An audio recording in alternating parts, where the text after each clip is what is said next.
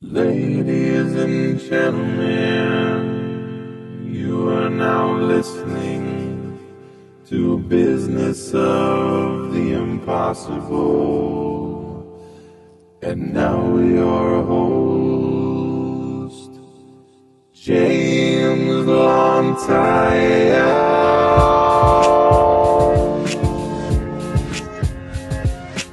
Welcome to Business of the Impossible. My name is James Lontire, and on today's episode, I have a great conversation with the Mike Ricca, world traveler, photographer, stoner supreme, and best of all, a good friend of mine.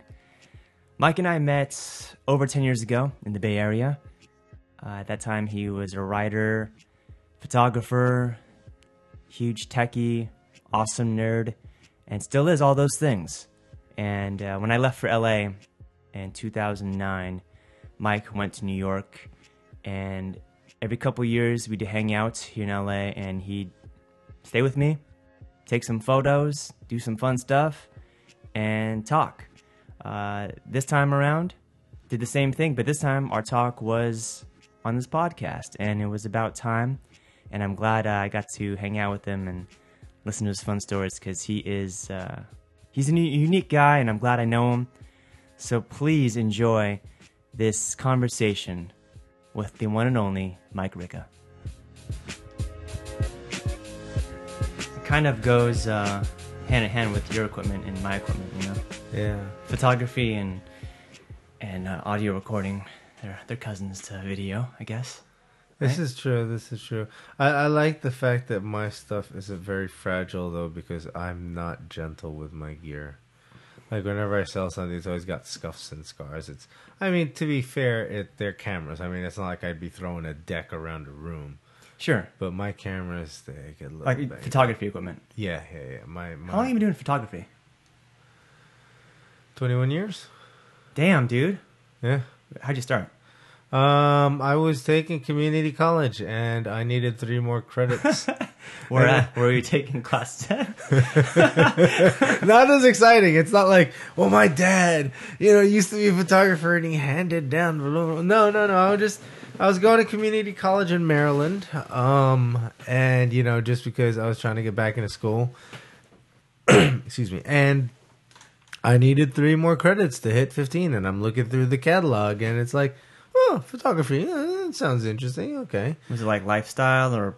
No, it was your basic photography 101. So it was the very basics. It was the kind of thing. It's funny. It's basically the exact same thing that I see now in like online guides, like those little online classes, where they have like these exercises. Like today we'll talk about motion blur and this and that. And I'm like, this is like almost word for word like the curriculum of like college courses. And so that's, so it's just a basic photo class, and we, experimented. But the cool thing was that we did all our own developing. So it was a darkroom class. It was like the full photography. And so a lot of it was darkroom work. And I think that's where most of the tutelage came in, because, at a certain point you learn the basics of the camera. Then you just go out and you do your thing. Do you remember your first camera that you bought? I don't remember. I think the one I had in college was a Pentax. I honestly can't remember. But the first one that I bought was probably like a Nikon FM10, which is just a basic like film camera. Like that was the first, because like I did it in the late 90s. And then, I pretty much did it on and off throughout ever since then. But like there were certain years where I didn't do it as much. It's like there were a couple years where I didn't have a camera. And so the first one that I bought after that was a Nikon. And then it was pretty much just that. And then I impulse bought a digital SLR. I was I was at a Best Buy waiting to be picked up by some buddies. I was waiting for my ride. It's like, oh, I'll pick, we'll meet at Best Buy. I'll pick you up. I'm like, okay. He's like, yeah, I'm running late. I'm like, all right, I guess I'll wait inside. Oh, look, cameras. Oh, yeah. And my friend had just gotten a Canon Rebel like 2 weeks prior, and I'd play with it. I'm like, this is amazing. Yeah, to someone, I'd only been ever doing film, so digital was like, oh my God, look, I can see it. And it was the new frontier, right? Oh my God. And because, like, I'd had digital cameras, but they were like the janky little, like, Kodak, little, they look like baby's first camera.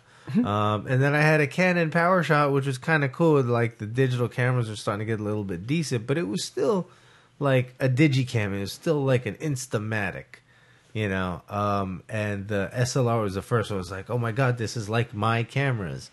And that's like real quote unquote cameras.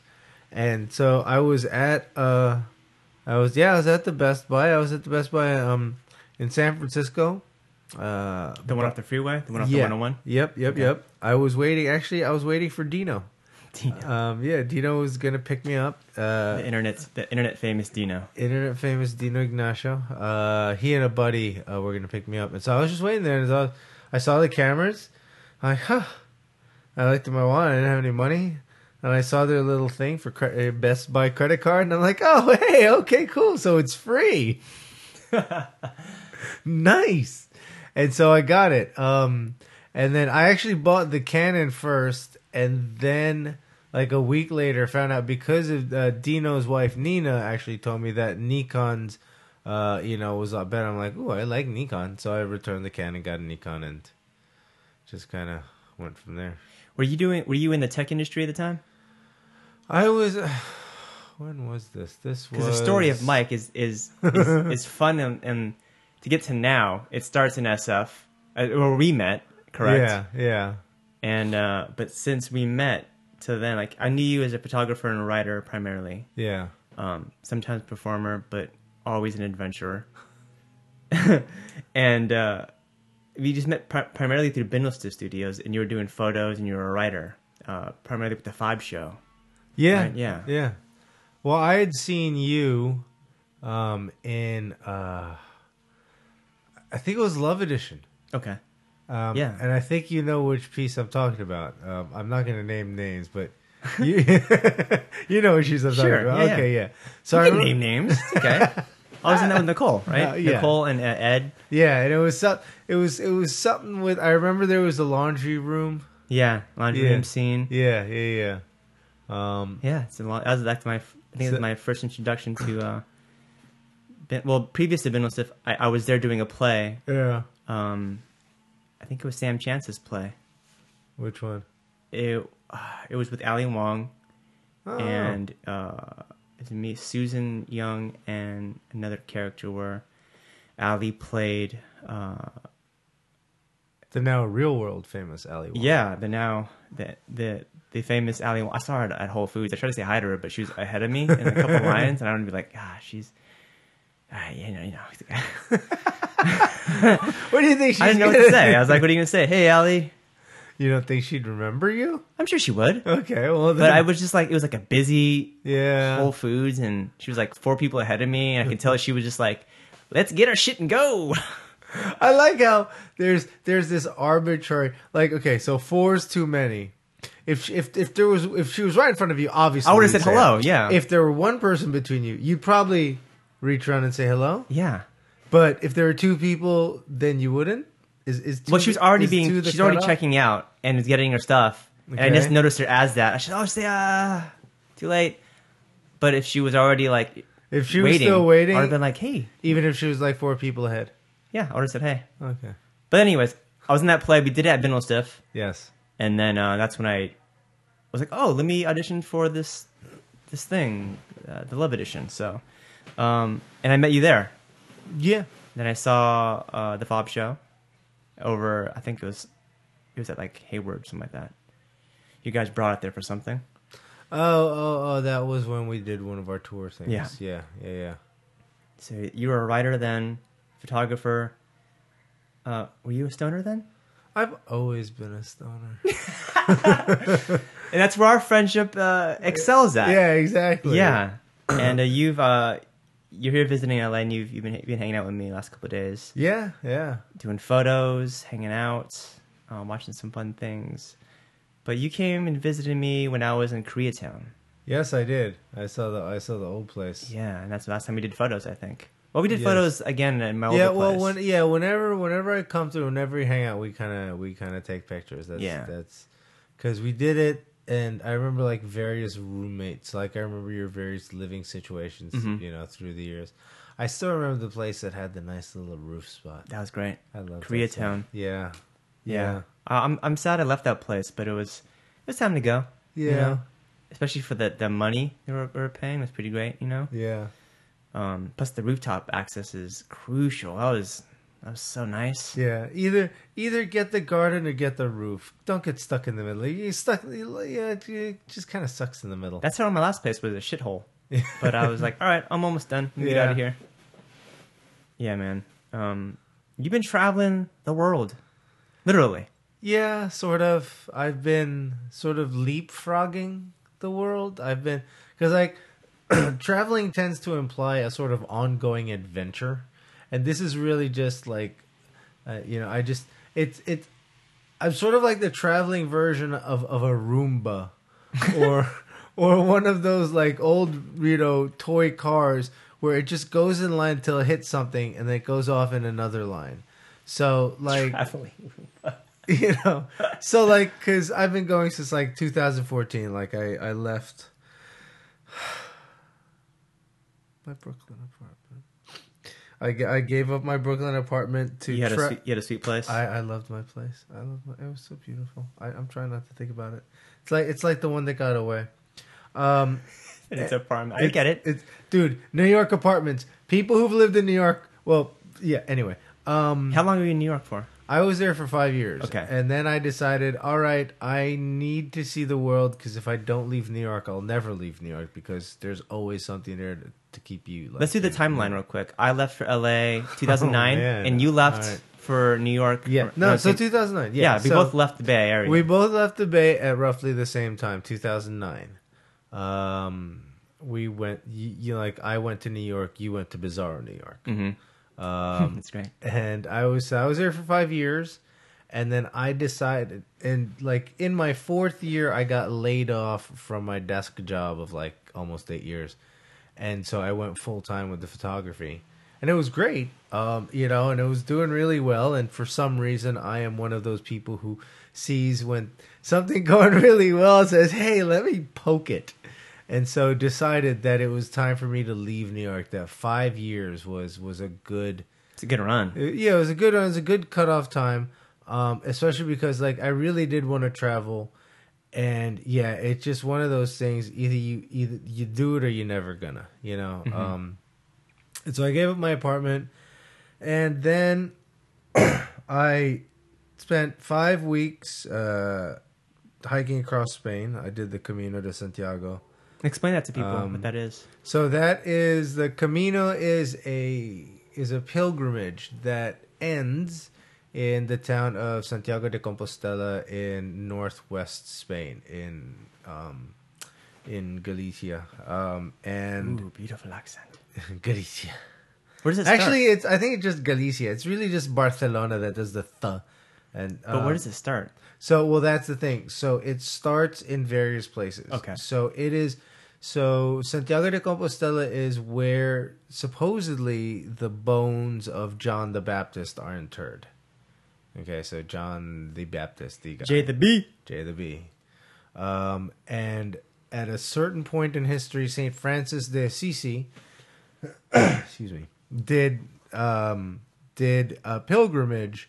So people had been doing the pilgrimage for years already, and they would come from all over Europe. It's a Christian thing. Okay. I don't, I mean, it just, they're like, oh, he's over there. And they didn't have, really cars or anything. So they just kind of walked.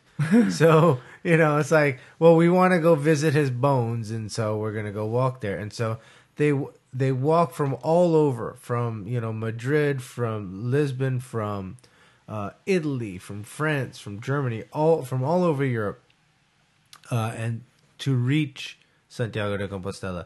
And at a certain point in history, about I think 500 years ago, something like that, Saint Francis of Assisi did the pilgrimage, and then that kind of became the way that he went became the quote unquote official route of the Camino, the Camino Frances, which starts in France, goes over the Pyrenees, through like Pamplona, and then through like northern Spain. So you've got Rioja, so where the wine comes from, like gorgeous wine country. You've got Logroño, Leon, just all these northern bits, and you get to Santiago de Compostela, which is about a 3-day walk from the ocean.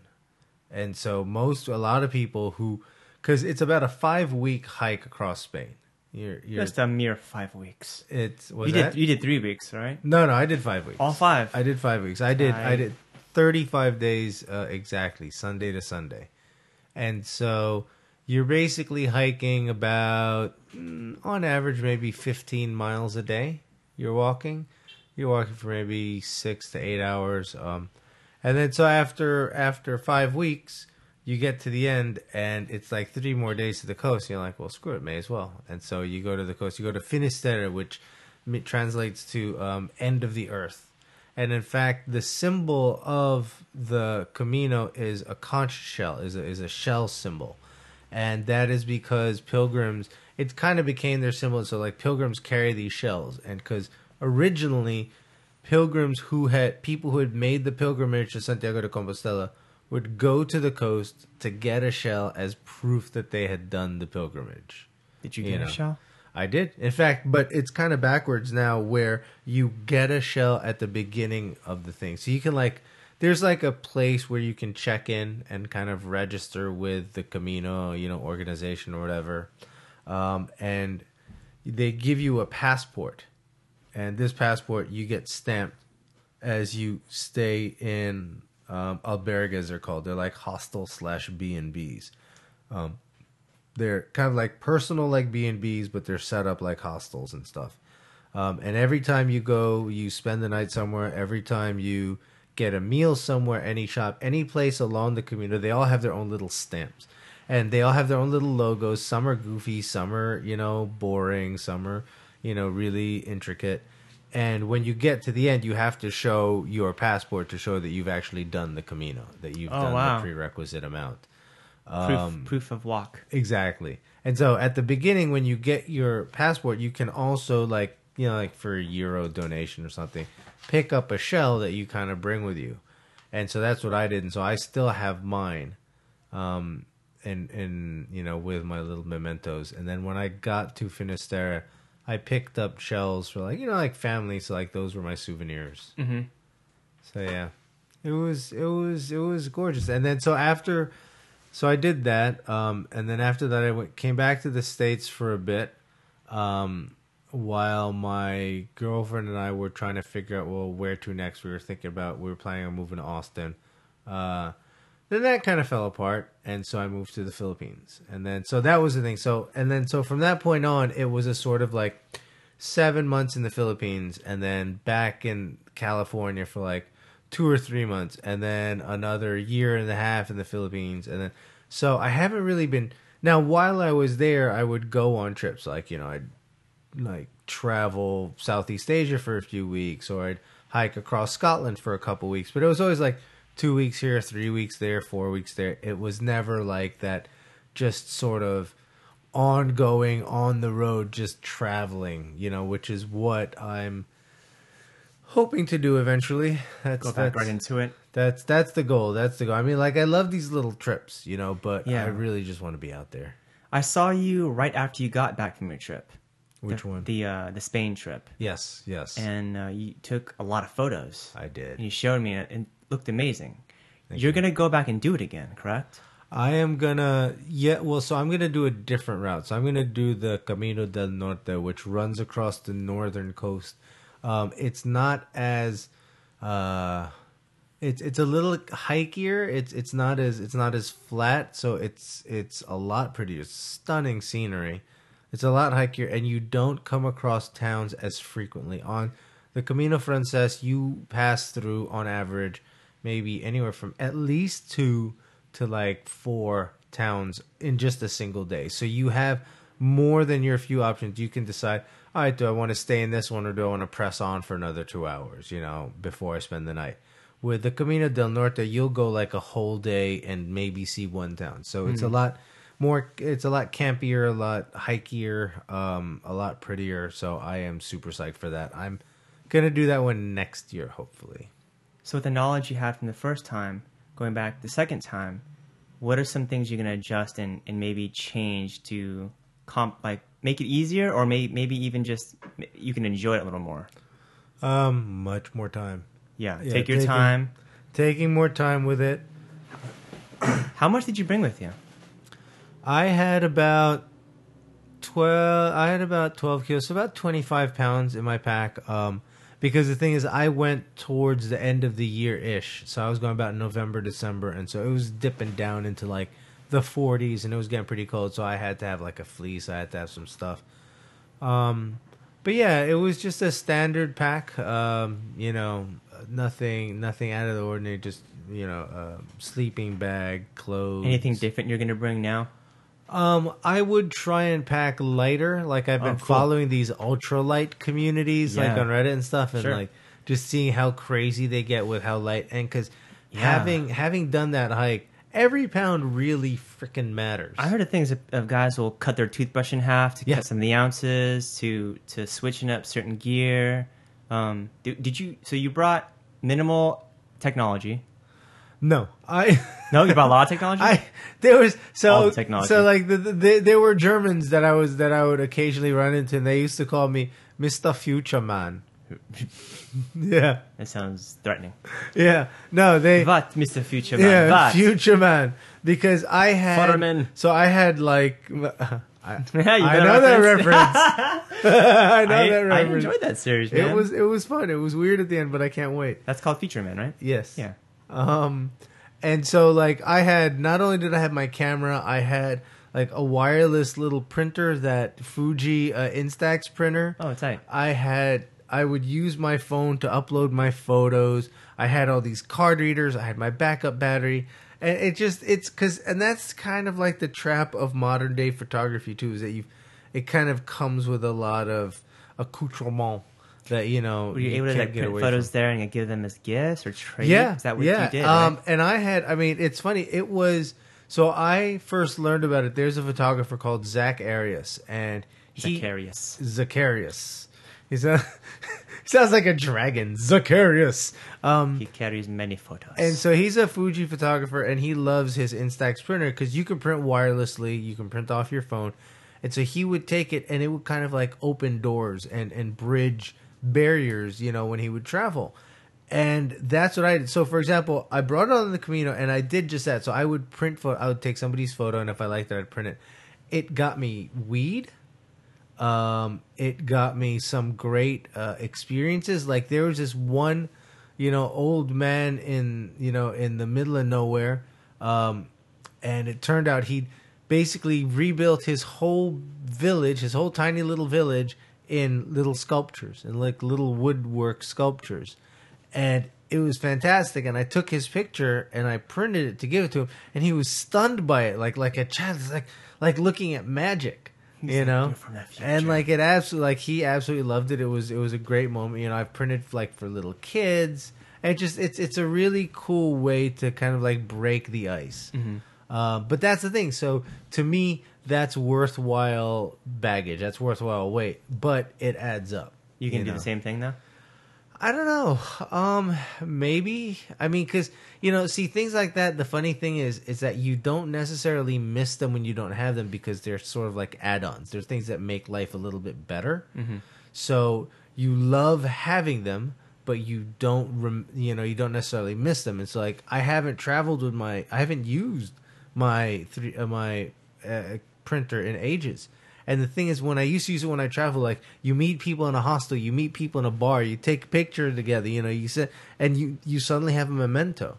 You know, I rode Vietnam with these two guys, you know, Ben and Chris, and we did the whole, we started in Hanoi, and we went down to Ho Chi Minh, to Saigon.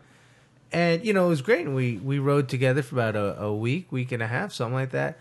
And then towards the end, like, I took a picture and I made 3 prints of it, and we all have, so like, they're out there in the world right now. Print. And I mean, yes, okay, they also have the photo on Facebook because we're friends, and I sent it to them. But still, there's still something nice, because, you know, it's like objects, we infer meaning into objects, or, you know, there's not just sentiment, but just significance attached to them. You know, these were photos that we kind of printed and shared, and then, you know, they have theirs and I have mine.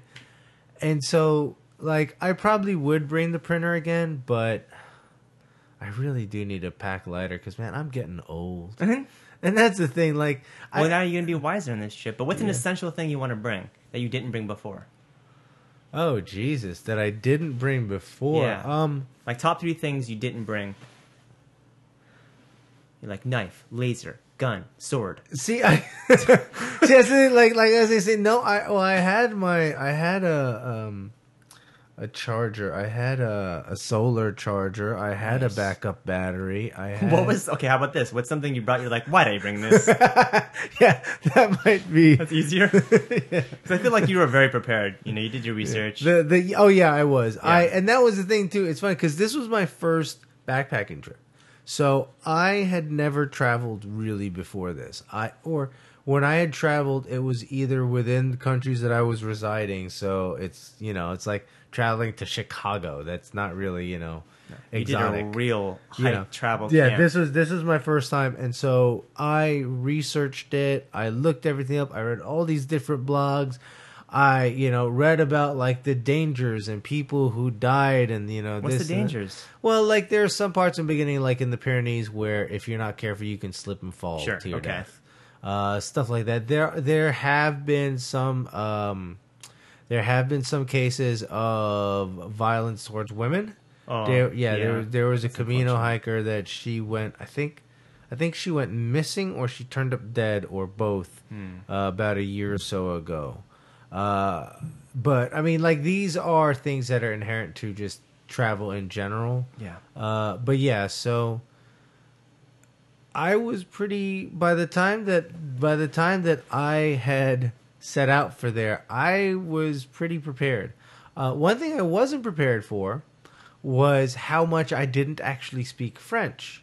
Because so the day that I was going to start it, I had to get to I parted ways with my girlfriend.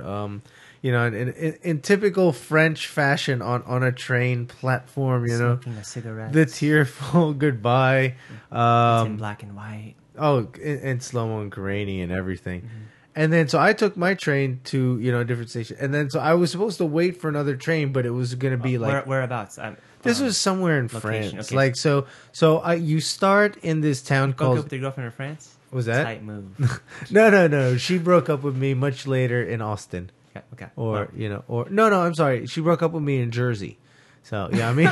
It's getting worse, man. Which is like, to be fair though, Jersey is pretty much the opposite of Paris. That's true. Well, then there you go. It's you get together in Paris, you break up in Jersey. That's how it goes. Such is life. I think Springsteen wrote a song about that. And so I get to the train station in France, and I'm waiting, and it's gonna be like 3 or 4 hours until the train finally comes, because it's a Sunday and there's nobody around, and I'm not sure what's going. And there's a cab outside, and so I ask him, "Hey, how much would it take to just drive me to Saint-Jean-Pied-de-Port?" How far is that in miles? Well, that's the thing. Clearly it was a train ride away. Okay, so it's to be 100. It's some distance. No, I would say it was maybe like 60 kilometers, like 45 miles, about a good hour's drive. Okay. And so I asked him, how much is it? And he goes, it'll probably be about €25. Like, well, shit. Okay, let's just do it. Let's just, just drive me. And so he drives me. I'm looking at that meter. I'm looking at my Google Maps. I'm looking at the meter. I'm like, we're coming up on 25, and we're barely like a quarter of the way there. This is interesting. And then I realized he'd said 125, but he'd said it in French, because I'd asked him in French, because I thought I had a grasp of basic French counting, because I'd been speaking tourist French for 2 weeks. Because like my girlfriend spoke fluent French, and so like she was kind of like teaching me some basic things. And so it turned out to be a €125. To his credit, well, okay, so it was like he had quoted something like 125, and it came out to be 113. or no, it came out to be like 130. And so at first he tried to only take 125. Said no, the meters. Like he tried to take what he'd quoted regardless of what the meter said, which is like the exact opposite of what cab drivers, in my experience, would do. Yeah. Okay. You know, but still, yes, it was an expensive start to the Camino. This was my first, and that was the funny thing is because up until that point, all that travel, every time I'd travel with someone else. Okay, anytime I had traveled alone, it was going from point A to point B. It was like, oh, I was going back to the Philippines, or I was going somewhere. It's not like I traveled for the sake of traveling by myself. Okay, and so as soon as I part ways from my girlfriend, as soon as I get off the train after parting ways from her, I had this weird feeling of, oh my God, I'm really on my own now. This is it. I'm on my own. I'm doing this. Oh my God, this is great. And then I get into the cab and I end up The first having to pay obstacle. 125 euros. It's like, yeah, it's like the idiot tax, you know, or the wisdom tax, however you want to, Yeah. you know, whichever I like that. way you want to phrase it. I've paid the wisdom tax a lot over the years. What? Well, yeah, I do that I think every month in some kind of ways. Yeah. What's the next destination? So my next immediate destination, traveling wise, is going to be I'm going to Iceland in June. I've never been. A buddy of mine and I have been meaning to go for a while, and it's always been like, all right, we're gonna go. Well, I don't have any money. Yeah, neither do I. All right, next season. All right, cool. And then finally, we're like, yeah, I still don't have money, but if we don't do it now, we're never gonna do it. So let's just do it. So we got the tickets, and it's cheap to fly to Iceland. It's like $120 one way, and then like $30 for US luggage. currency? Yes, What? from the East Coast, from the Okay, West Coast. From LAX, it's I looked it up actually the other day. It was something like 220. One way. Yes, That's really good. that's cheaper than flying to like Tampa, you know. Yeah. But the thing is, when you get there, everything's expensive. Like beers are like $15, and chicken is like $10 a pound because it's an island in the middle of nowhere, and They got to import they everything. got to import everything. It's like cold Hawaii, you know. Iceland is the opposite of Hawaii. Super Hawaii just- is a tiny little archipelago. Yeah. Iceland's just a big honking island. Wow. Where the main place in Iceland is Reykjavik. Yeah. And so that's where we're flying into. We're not really sure what we're gonna do yet. Our plan is to camp because it's cheap or free, and then we are using one of our luggage allowance to bring food with us because move. it's cheaper. Yeah, so I'm bringing like powdered peanut butter and steel cut oats and stuff that'll fill you up and not way too much. But yeah, so I'm going to Iceland, and then later this You're year. going camping in Iceland. That's badass. Yeah. Yeah. Take some photos. It came down to a decision between, because we originally wanted to go in the winter so we could see the northern lights. You guys would die. It's the cold. It's super cold. And the other thing is, much of Iceland is inaccessible during the winter because of snow. It's unsafe and it's So it's inaccessible. summer now? Now it's summer. Okay. It's as thawed as it's going to get. And so all of the gorgeous Icelandic landscape is just open for anybody to visit. It's still cold, and it is stunning. Like, I've seen pictures and I've heard it's like an alien planet. So I am really excited for that. Nice, I'm man. really excited for that. And then later in the year after that, it's my dad's 75th birthday, so we're all going to like Budapest, Prague, and Vienna. You're on a world tour. Yeah, and then at the end of the year, it's like back to the Philippines, and then next year's when I start my grand world tour. Dude. I may or may not, if I magically win the lottery, I have plans to meet up with this girl in Taipei. Putting out there. I like it. And so, Wait, but the thing I'm is, dumb. Where's Taipei? So Taipei's in Taiwan. Taipei's in Taiwan. Okay. It's in Asia. Yes. Okay. I got that. Okay. And so the thing is, but I would be meeting up with her like a week or two before I had to be in Europe to visit to meet up with my dad and my sisters for my dad's 75th birthday.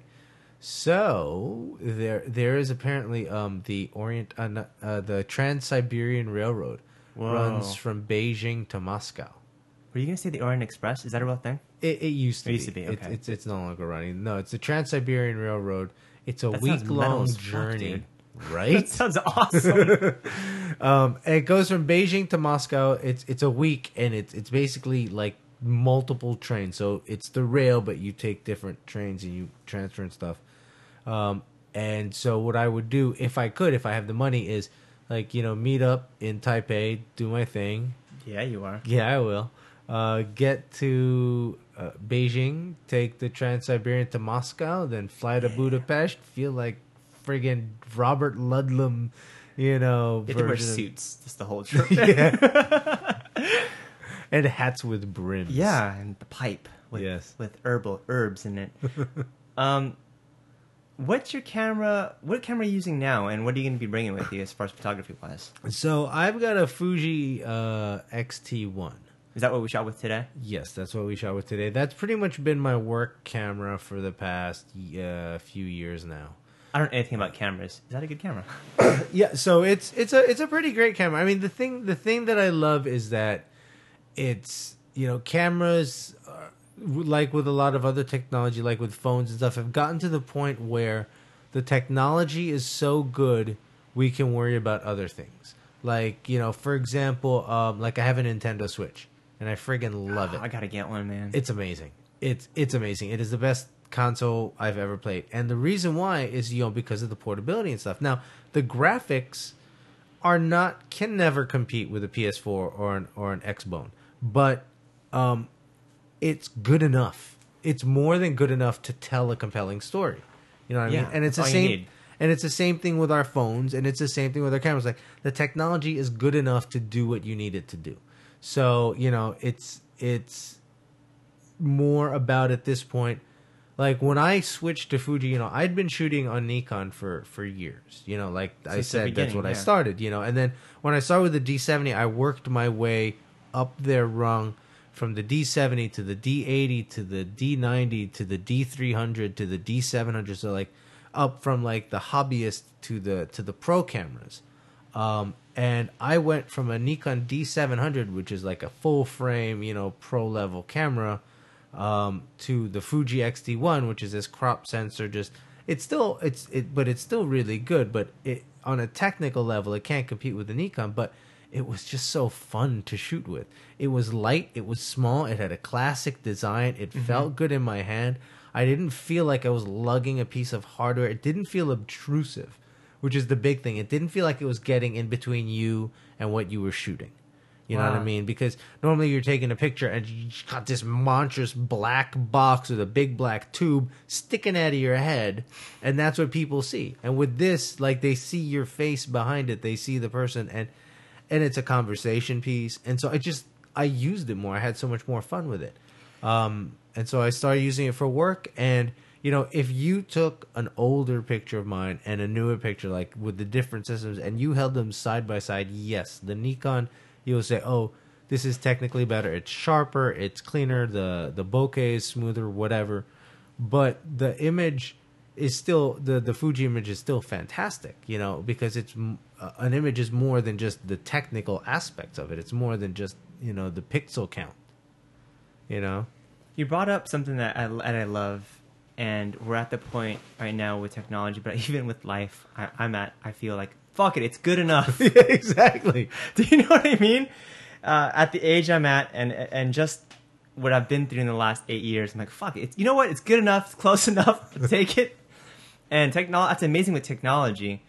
But you also brought up another interesting thing that struck clear right now was when we were shooting. Like, you've taken most of my headshots and most photos of me. Then I haven't taken many headshots or photos, but most of my favorite photos have been through you.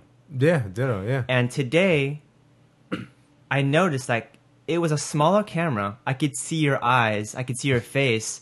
And, we just have a way with working each other that, like, a lot of it is joking around. I forget we're taking pictures. Yeah. And you're right. It's less obtrusive, but also, like, it feels, there's something romantic about it. Even the way it looks. And I was looking at it, like, I mean, obviously the lens changed, I noticed is the biggest thing, but the body itself, it can still, it's still the functionality of it, but also just, it looks classic. Like, I wish I could take photos of you taking photos of me, which would be weird, but you know what I meant? Like, yeah.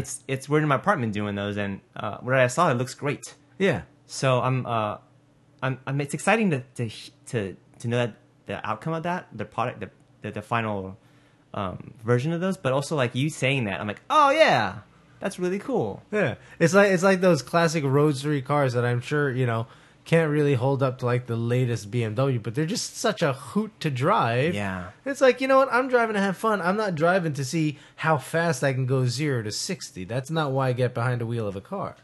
I think you also summed up a little bit too of, you asked me early on, like, what's my goal here in LA?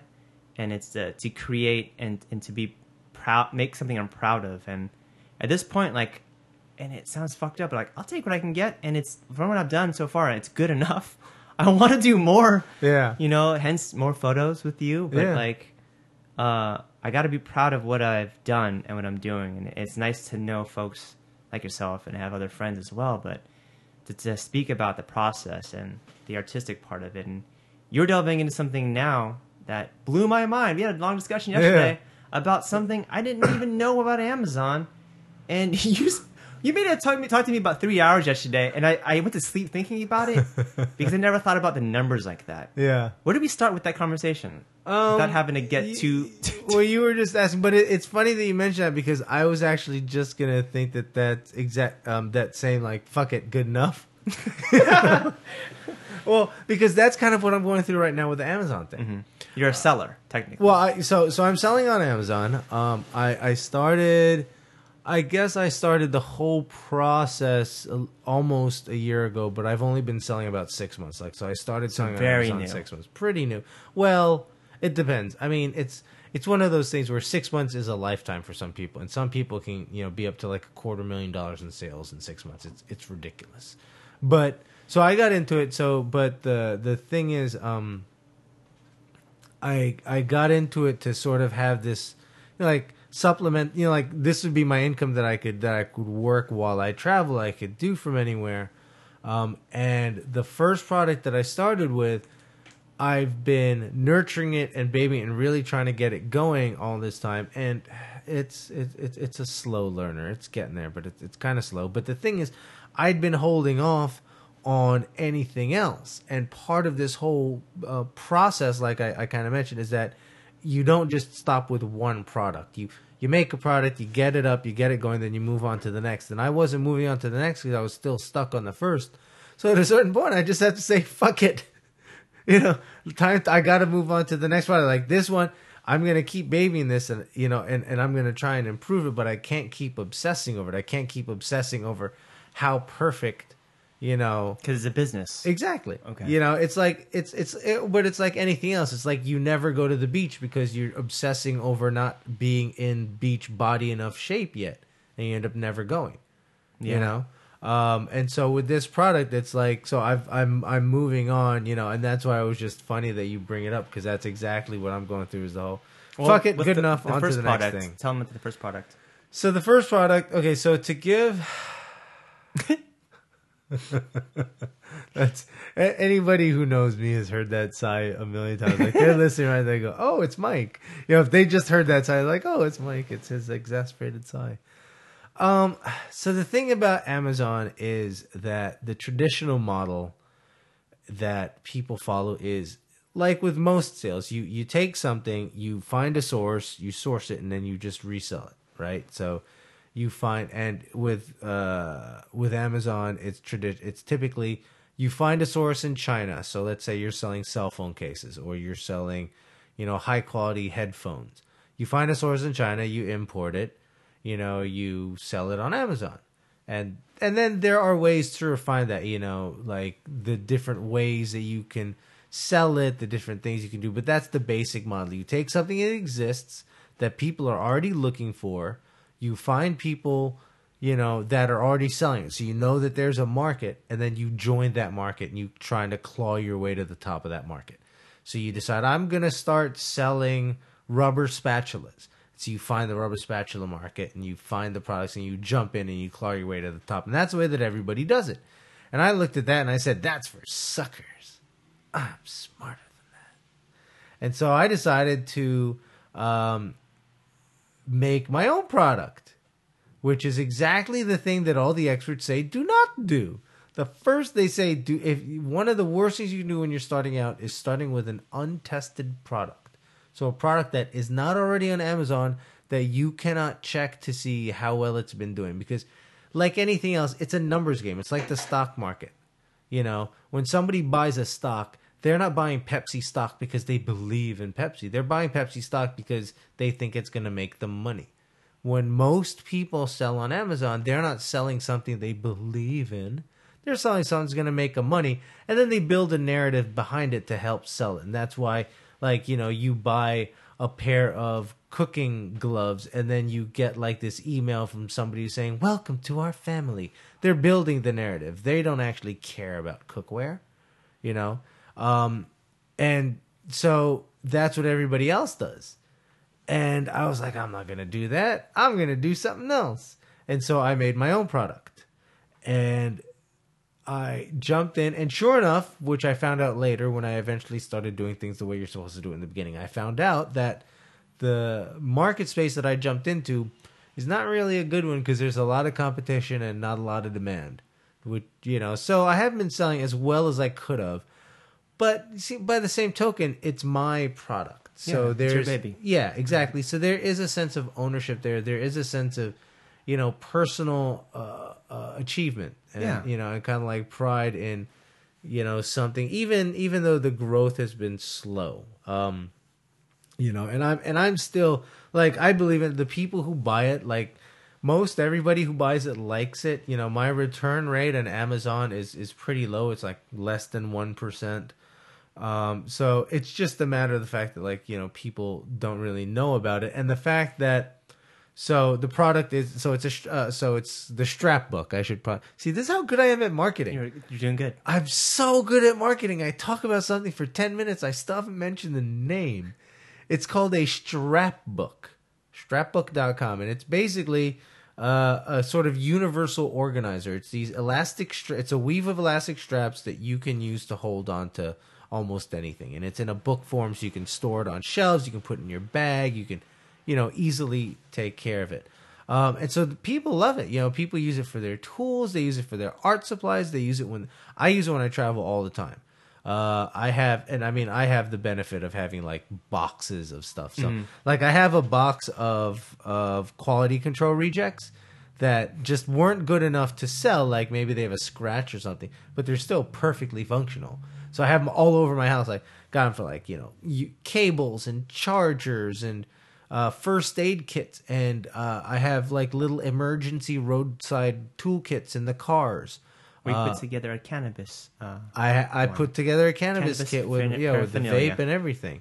And so it's a solid product, and it has uses. The problem is it doesn't have a specific market, you know, so it's a little bit trickier to sell. But it's, you know, and so basically I've been tasked with building a brand by myself. That's what I gave myself to do. You know, that's what I signed myself up for, was building a brand, launching, building awareness all by myself. So it's coming along. It's a little slow, but in the meantime, I've decided, all right, okay, let's do it the way that people say you should do it. And I'm looking at my next product, you know, and this one will be just buy the books. I have no emotional attachment to it, no nothing. This is just a product. And the funny thing is, you don't, like, we've talked about the product, but don't mention it because Amazon sellers are a ruthless bunch. Yeah, That makes me scared. It's sad, dude. It is ridiculous because there's money in this. There are people who are making millions of dollars a year off of this stuff, and you know, it's so easy for the algorithm or for one person or for just some bad reviews to completely tank you.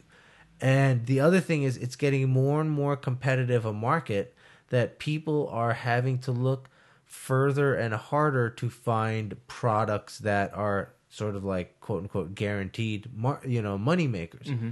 So the minute that somebody else starts, you know, saying like, "Oh yeah, I'm doing really well with mine," people are like, "Really?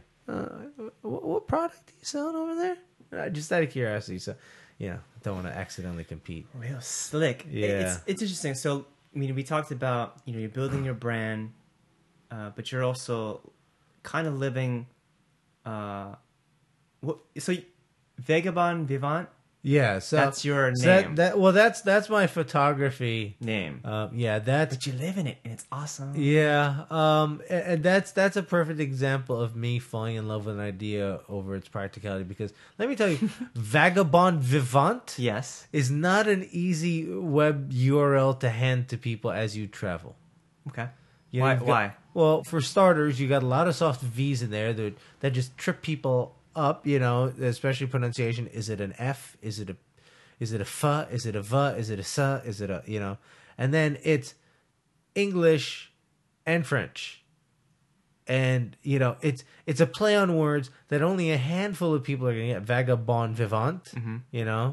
That only a few people are going to get. It's one of those things. Look at how clever I am, and completely impractical as a domain name. I am forever searching. I'm searching for that one word that's like universally gettable, like that. Whether you're Spanish, whether you're American, whether you're Vietnamese, wherever you're from, whatever your linguistic background, you will be able to grok that word. As far as the branding for yourself as a photographer, or No, just to in have general. as a domain so that I can set up email forwarding. just like dick.com. Yeah, exactly. Yeah, so exactly. everyone knows what that is. Precisely. So, when I meet somebody, hey, what's your email? Mike@dick.com. Boom. Remembered. Versus Mike@vagabondvivant.com. What the hell? Mm-hmm. But I do like it, though. It is. I love it. It describes you, and it's fun. It is. And that's encapsulate what you do, It man. is. I just need to come up with like a URL shortener for it. Yeah. Like vvvv.com. I'm going to ask you one of the questions Yes. that I ask all the guests. If you could have coffee or tea with anyone, dead or alive, who would that be? Well, I'd prefer I were alive because it would be kind of boring if I were dead. Well, you wouldn't know what the afterlife is. That's true. Oh, man. I'm an optimist in the sense that I still think I have a shot at like ever meeting someone living like Bill Murray or something. So, you know what? Honestly, the first person to come to mind was Douglas Adams. Oh, wow. Yeah, and we were talking, earlier about how there are certain deaths that we randomly remember, like, oh wow, Phil Hartman's dead, Oh, yeah. and then we get sad. And Douglas Adams is one of those. I still remember where I was when I found out he was dead. I still remember how he died. He had a heart attack on a treadmill while he was dying, and I was never like a huge like Douglas Adams fanboy. I loved his work. But for some reason, just like his death just kind of stuck with me. He was a gadget freak. He loved, like, he was such a bleeding edge gadget guy. He would have loved the present. And that's just it. Like, I think about like, oh my God, if Douglas Adams could have been on Twitter, like he's up there with like, Neil Gaiman and Stephen Fry. That kind of that echelon of legendary British just auteurs, and I get to see them, and it's like they're missing that one buddy. You know what I mean? And so I think if I could have tea with somebody, it would be with Douglas Adams, the man who wrote Life, the Universe, and Everything, who imagined life, the universe, and everything. It's beautiful. Yeah, I like that. Where can people find you, Mike? People can find, people always ask me whenever I travel anywhere, they go, oh, are you moving to LA? Are you living in LA now? It's like, I'm never living anywhere really. So the easiest place to find me is vagabondvivant.com. That's my personal stuff. That's my photography. I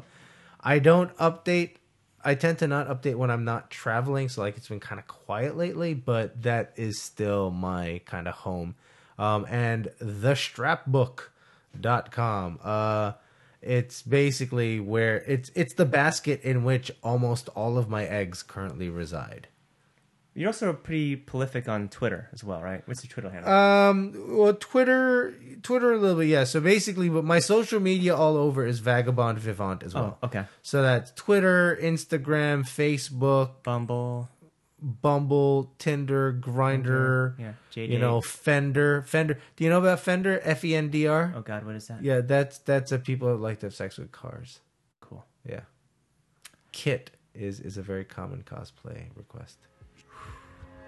And ending on a positive note, Mike, brother, you are you're a unique journeyman, and I'm glad to know you and have you in my life, man. Thank you, ditto, and I am so glad to have finally gotten a chance to be on the show. Right on! Awesome. All right, brother. Let's go get stoned. Woo!